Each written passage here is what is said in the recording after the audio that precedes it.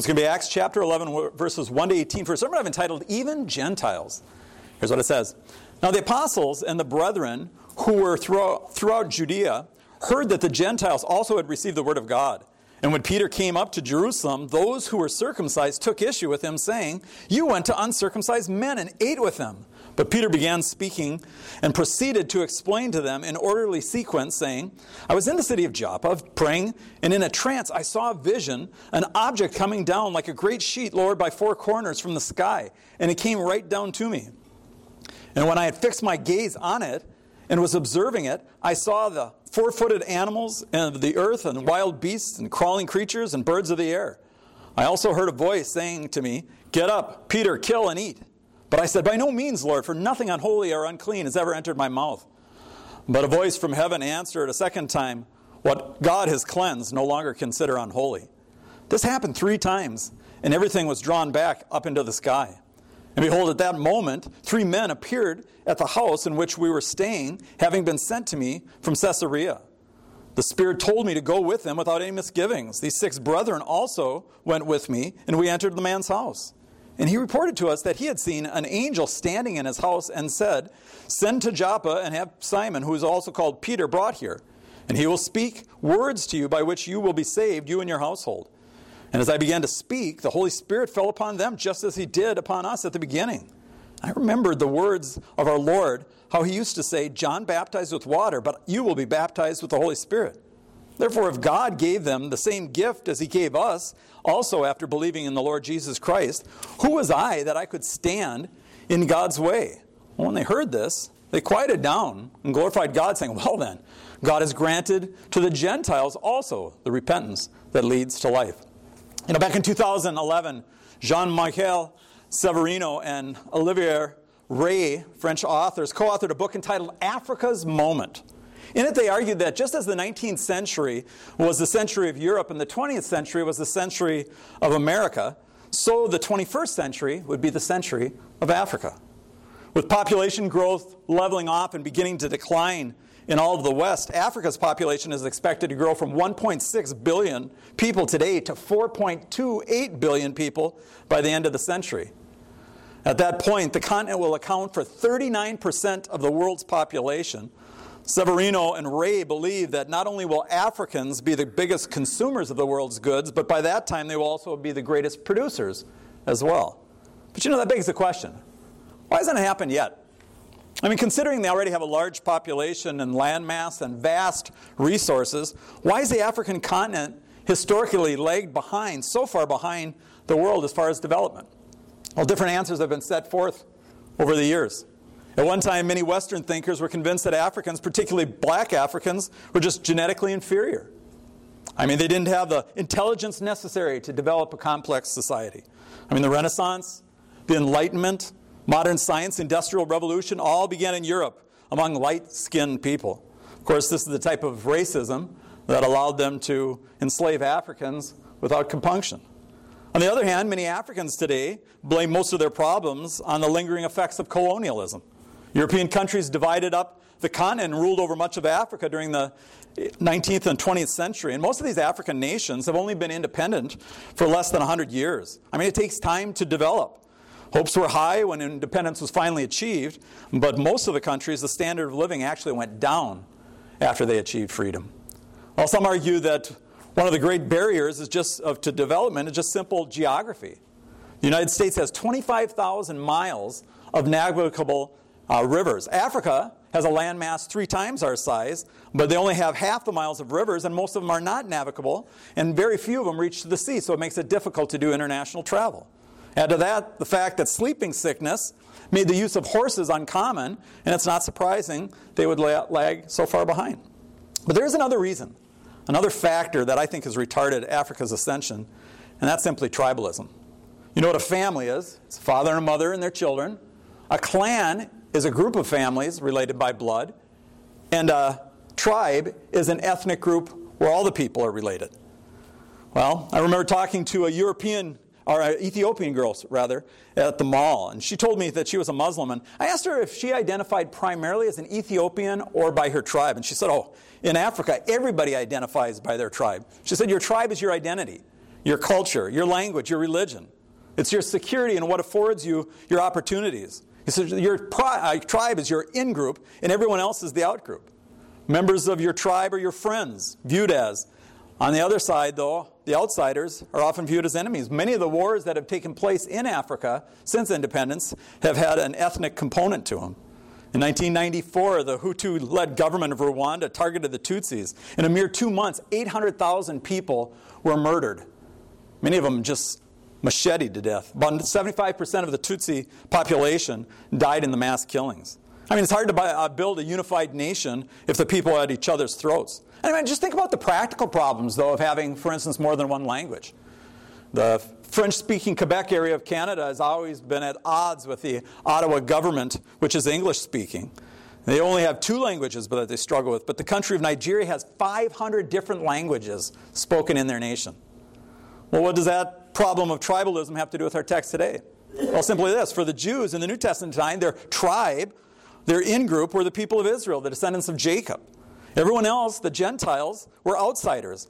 But that dividing line between the Jew and Gentile was not simply an ethnic one, but also a religious one. Jews were the people of the covenant with God. Gentiles were outsiders, outside of the covenant. And many at the time thought outside of the reach of the grace of God. But they were wrong, those who thought that.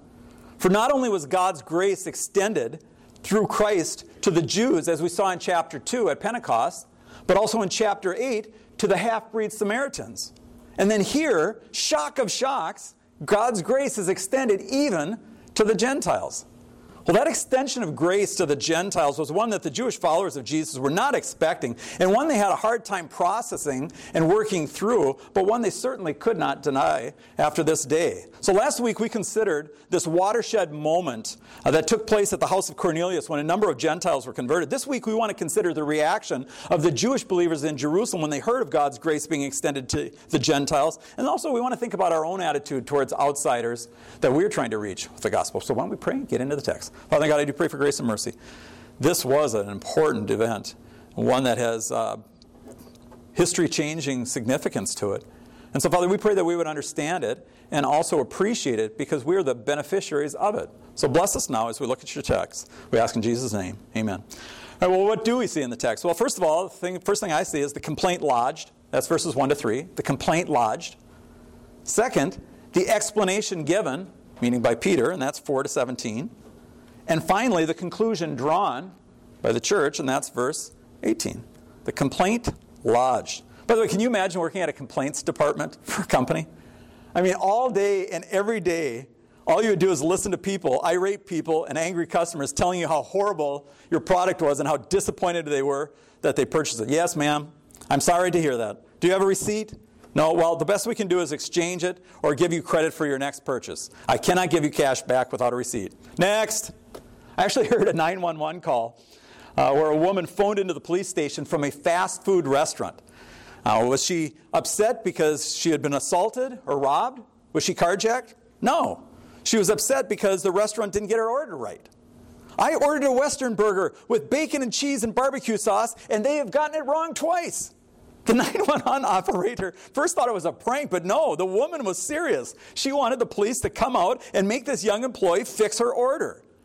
The kid offered to refund her money, but no, I want my Western burger. But he couldn't even fix it even if he wanted to because the burger was a seasonal offering and they had discontinued it a couple weeks before that. They didn't have any barbecue sauce left. Now, the complaint lodged against Peter was not for something as trivial as hamburger, but it did have to do with eating. But the Jewish followers lodged a complaint that showed that they were a long way off in understanding and appreciating the grace of God that comes through Christ in the new covenant that he inaugurated through his death. Look again at what it says in verse 1. Now the apostles and the brethren who were throughout Judea heard that the Gentiles had also received the word of God. Now this should have been great news. I mean, you remember Jesus said that the angels in heaven rejoice when one sinner repents. How much more should saved sinners like them and us rejoice when another sinner receives the word of God so as to be saved? But look at how they responded. They said this, and when Peter came up to Jerusalem, those who were circumcised, meaning the Jewish believers, took issue with him, saying, you went to an uncircumcised man and ate with him. I mean, these Jewish followers of Jesus, which probably included most of the other 11 apostles, were upset. They were offended. They were very concerned that Peter, one of the in-group, not only had visited, but also ate with a bunch of pagan Gentiles. I mean, the men were gasping, the women were clutching their pearls, and everyone was wondering if Peter had lost his mind or at least his proper Jewish bearings. They probably said something like this: Peter, you know that we've been taught by the rabbi since we were kids that you have no dealings with the Gentiles. I mean, sure, we live among them, but we don't spend time with them, welcome them into our house, and for certain we don't sit down and eat with them. Now you have to understand, in the Middle East then, as it is even today, the act of eating with a person was the suggestion that you had fellowship and a relationship with them. You remember when they carped against Jesus, when he ate with Matthew and the tax collectors who were gathered at his house. They said this: "Why do you eat and drink with tax collectors and sinners?" Jesus answered, said to them, "It's not those who are well who need a physician, but for those who are sick. I have not come to call the righteous, but the sinners to repentance." Luke 5:30-32. I mean, I have to say this though, there are people that you are not supposed to eat with. Did you know that? Writing to the Corinthians, the Apostle Paul, wanting to straighten out some of their confused ideas, said this in 1 Corinthians 5:9-13. "I wrote to you in my letter telling you not to associate with immoral people." I didn't mean the immoral people of this world, or the covetous, or the swindlers, or the idolaters, for then you'd have to go out of the world. But actually, I wrote to you not to associate with any so-called brother, meaning a professed Christian, if he's an immoral person, or covetous, or an idolater, or a reviler, a drunkard, or swindler. Not to even eat with such a one. For what do we have to do with judging outsiders? But do we not judge those within the church? But those who are outside God judges. Remove the wicked man from among you. In other words, they were tolerating sin. There was a guy who was sleeping with his mother-in-law, or his stepmother, and the church was fine with it. We're a church of grace, they said. Well, the Mosaic Law didn't actually forbid Jews from eating with Gentiles. Rather, they were told not to imitate their ways. This was just the teaching of the rabbis, as Jesus complained against them all the time, that they put the traditions of men above the commandments of God. Two quick illustrations that indicate we can still have this attitude in the church. When I was in college at Northwestern, there was a Mexican evangelist who came to speak to our class one time. And he would go around to churches through the Southwest and do crusades where he preached the gospel. And when he did, he would often bring with him young men who he had witnessed who got saved, who he was training to be evangelists. Well, this was in the late 60s, early 70s, and they came to one church. And you remember at that time, guys wore their hair a little bit longer. And the pastor of the church, when he saw one of the kids with longer hair, said, no, he can't speak here. Either he has to get his hair cut or he can't speak here. Well, they suggest, well, maybe if he wets it down or wears it a certain way so it isn't so noticeable. No way. We're not having any long-haired kids speaking in our church. Now, I don't remember whether he actually got his hair cut or he just didn't give his testimony. But the evangelist gave his message, and a whole bunch of people came forward, and then he had them fill out cards so that the pastor could follow up with them later on. Well, they went off to another church, and they came back a little bit later on, and he met with the pastor again, and he found out the pastor hadn't followed up with anyone who had signed a card. Now you ask me, I ask you this question. Which do you think is more offensive to God? Your hair coming over your ears, or indifference to the souls of men? Jesus talked about straining out a gnat and swallowing a camel. That's an example. Dave Thomas, the guy I listened to, he told of a pastor he knew who was witnessing to a woman who was a madam. She was a pimp for prostitutes. The woman ended up getting saved, and so she started to invite her former workers to church, and some of the people in the church were upset that these kind of women were coming in to hear the gospel. But Jesus said, I didn't come to call the righteous, but sinners to repentance. I mean, to complain that there's sinners in the church is like complaining that there's sick people in the hospital. Where else are they going to go?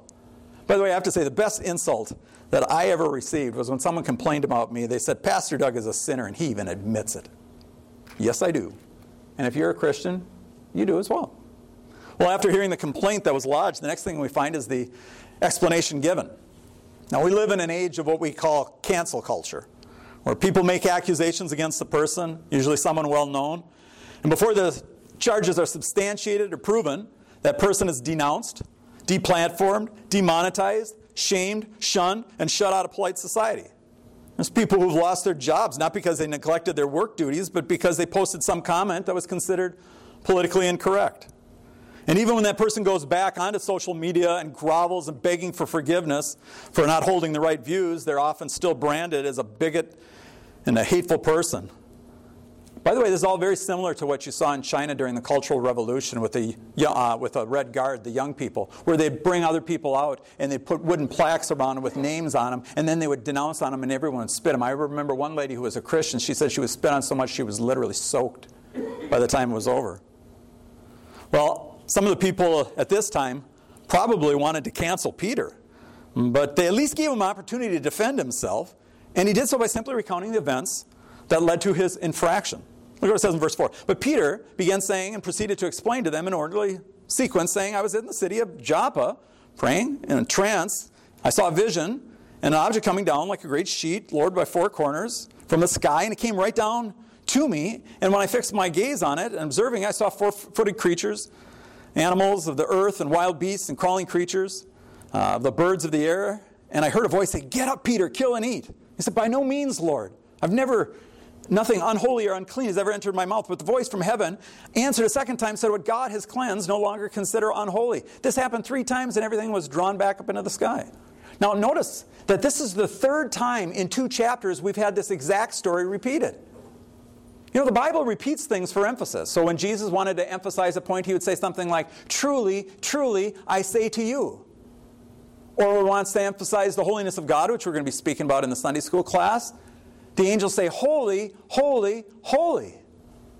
So they would repeat things for emphasis. Well, if we get the same story 3 times in 2 chapters, this is a significant event. Look what it says in verse 11. And behold, at that moment, Peter said, 3 men appeared in the house which I was staying in, who had been sent from Caesarea. The Spirit told me to go with them without misgivings. Now, these 6 brethren also went with me. We entered the man's house, and he reported to us that he had seen an angel standing in his house and saying, Send to Joppa and have Simon, who is also called Peter, brought here, and he will speak to you words by which you will be saved, you and all your household. So God was setting up this historical event. An angel was sent to Cornelius, who spoke to him in a vision. Peter was not only given a vision, but specifically told by the Holy Spirit to go with these 3 men who had been sent by Cornelius. Now, Peter doesn't retell the gospel message that he preached when he was gathered at Cornelius' house, but he does relate what happens as he did. Look what it says in verse 5. It says, And as I began to speak, the Holy Spirit fell upon them, just as it did it to us at the beginning.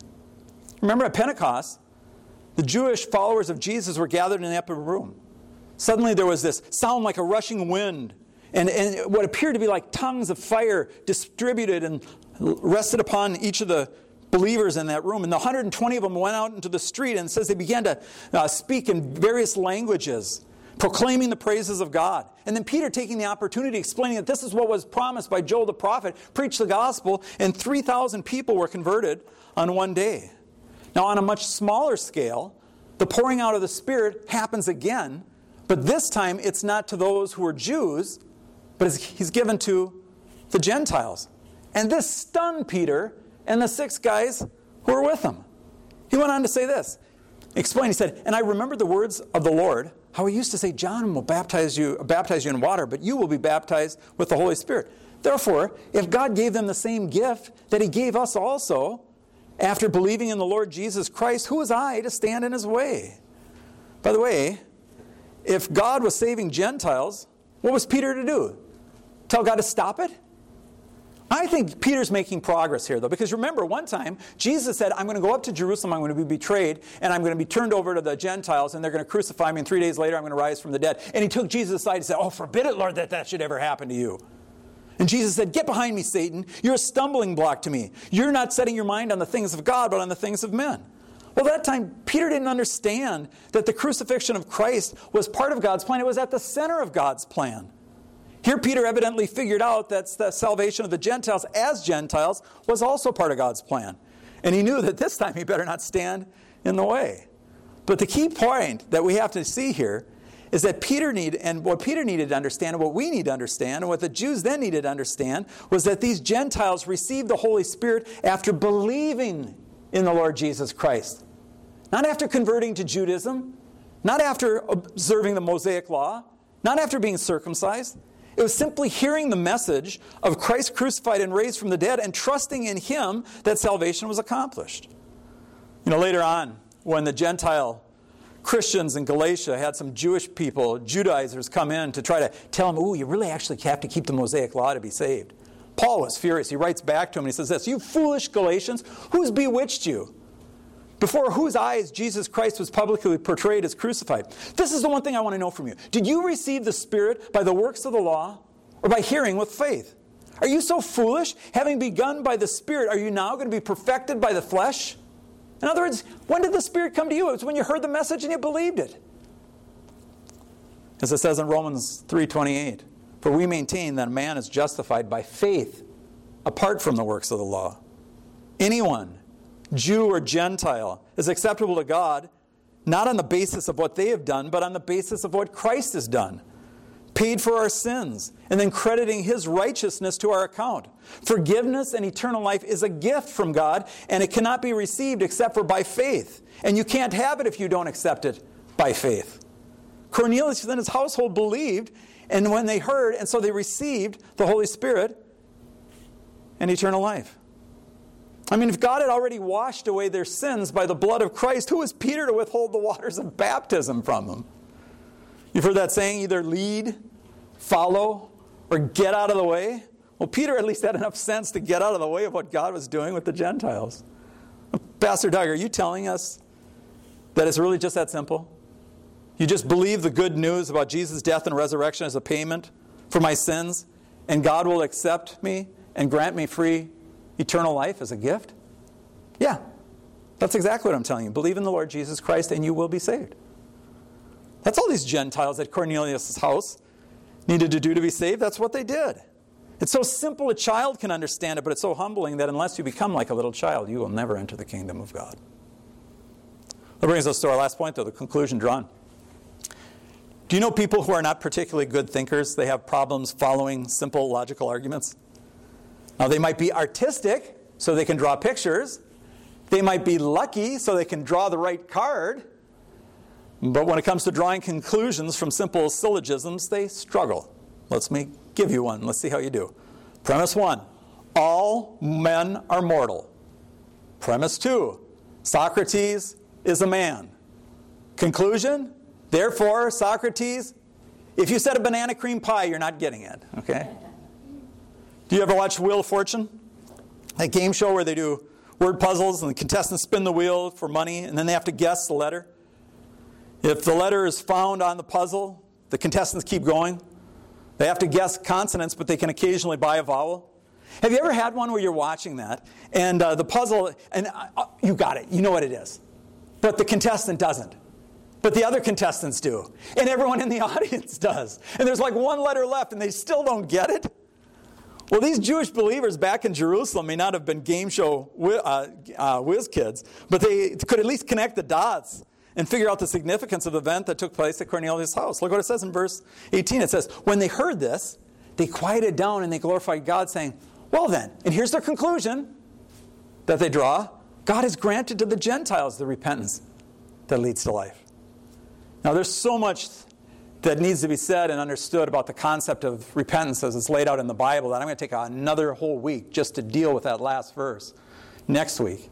But I want to make some quick remarks about it even now. Repentance, the Greek word for repentance is metanoia. Meta means to change, like metamorphosis, a caterpillar changing its form. And the noia comes from the Greek word nous, which means mind. So literally to repent means to change your mind.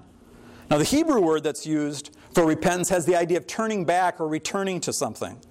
So to repent means to change your mind, your evaluation, about your actions and your attitudes and the way you've been living, and then to turn back to God as a result of it. So it's to go from the wrong way back onto the right path. And that's what happened to Cornelius and his friends and family that day. Second thing I want to say is this: we're told here that this repentance was granted to the Gentiles by God. You see, repentance is a gift of God, just as the Bible teaches that faith is a gift of God. It's not something you can generate yourself. It's not something you can earn. If you could, it wouldn't be a gift. The third thing I want you to notice, though, is that this repentance that God granted them was a repentance that leads to life, meaning eternal life. You know, there's some pastors and theologians that argue that, people should repent, but it's not actually necessary to repent to be saved. They say, well, the Bible tells us you believe in the Lord Jesus Christ and you'll be saved, so you don't have to repent. I don't think that position can be upheld in light of what the Bible actually teaches about repentance. The necessity of repentance for salvation is not only taught in verse 18, but consistently, including from the lips of our Lord. Now, the church in Jerusalem was able to draw the correct conclusion that the Gentiles can be saved simply by believing in Jesus. But they're going to struggle to understand and accept the implications of that from this truth. But at this point, they were coming to see that even Gentiles could be saved simply by trusting Jesus. Well, before the conversion of Cornelius and his household, 99.9% of the church was Jewish. I think the one guy who was a Gentile was the Ethiopian eunuch. Now, there were some Samaritans, but they were kind of like half Jews. But at this point, it's going to begin to change. And by our time, 99.99% of the church is Gentile, not Jewish. You know, it's hard for us today to appreciate how shocking it was to these early Jewish followers, the idea that Gentiles could be saved without converting to Judaism first. These promises made to Abraham and his descendants were now being extended to those who had no blood connection to Abraham at all. Paul wanted the Ephesians to understand and appreciate just how amazing this grace was, and so he wrote this to them. He says this, "Therefore remember that formerly you who are Gentiles by birth and called the uncircumcision by those who call themselves the circumcision," meaning Jewish people, "which was done in the body by human hands, remember that at that time," this is the description of our ancestors, "you were separated from Christ, excluded from the citizenship of Israel, foreigners to the covenant of promise, without hope and without God in the world. But now, in Christ Jesus, you who were far away have been brought near by the blood of Christ. For he himself is our peace, who made the two groups into one, destroying the barrier that divides, the wall of hostility. By setting aside in his flesh the laws with its commandments and regulations, his purpose was to create in himself one new humanity out of two, thus making peace. And in this one body to reconcile both of them to God through the cross, by which he put to death their hostility. He came and preached peace to those who are far away and peace to those who are near. For through him we both have access to the Father by one Spirit. Consequently, you are no longer foreigners and strangers, but fellow citizens with God's people, also members of his household, being built up on a foundation of the apostles and the prophets, with Christ Jesus himself as the chief cornerstone. In him, the whole building is joined together and rises to become a holy temple of God, and in him, you too are being built up together to become the dwelling place which God lives by his Spirit." How odd of God to choose the Jews, but odder still if you think for a while that God should choose us, dirty Gentiles. All God's grace is amazing. Now, I don't know if those authors, Severino and Ray, are right that the next century will be Africa's moment. But I do know that if you're not saved today, this could be your moment. The Bible says today is the day of salvation.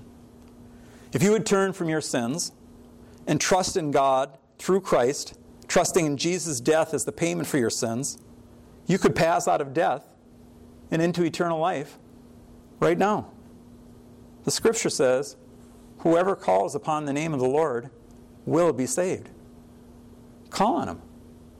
Call on Christ. Call on him today. Let's pray. Our Father in God, what good news we proclaim. That salvation is full and free simply by turning to you through your Son, Jesus Christ. It was his death that pays for our sin. It's his righteousness that allows us to stand before you acceptable. And we rejoice in this and glory in this and proclaim this to a dying and perishing world. Father in God, I do pray for each one here who doesn't know you, Lord, that you would open up their heart even now so as to save them. And that through us, Lord, we would reach many people with the gospel message. Bless us now, for we ask in Christ's name.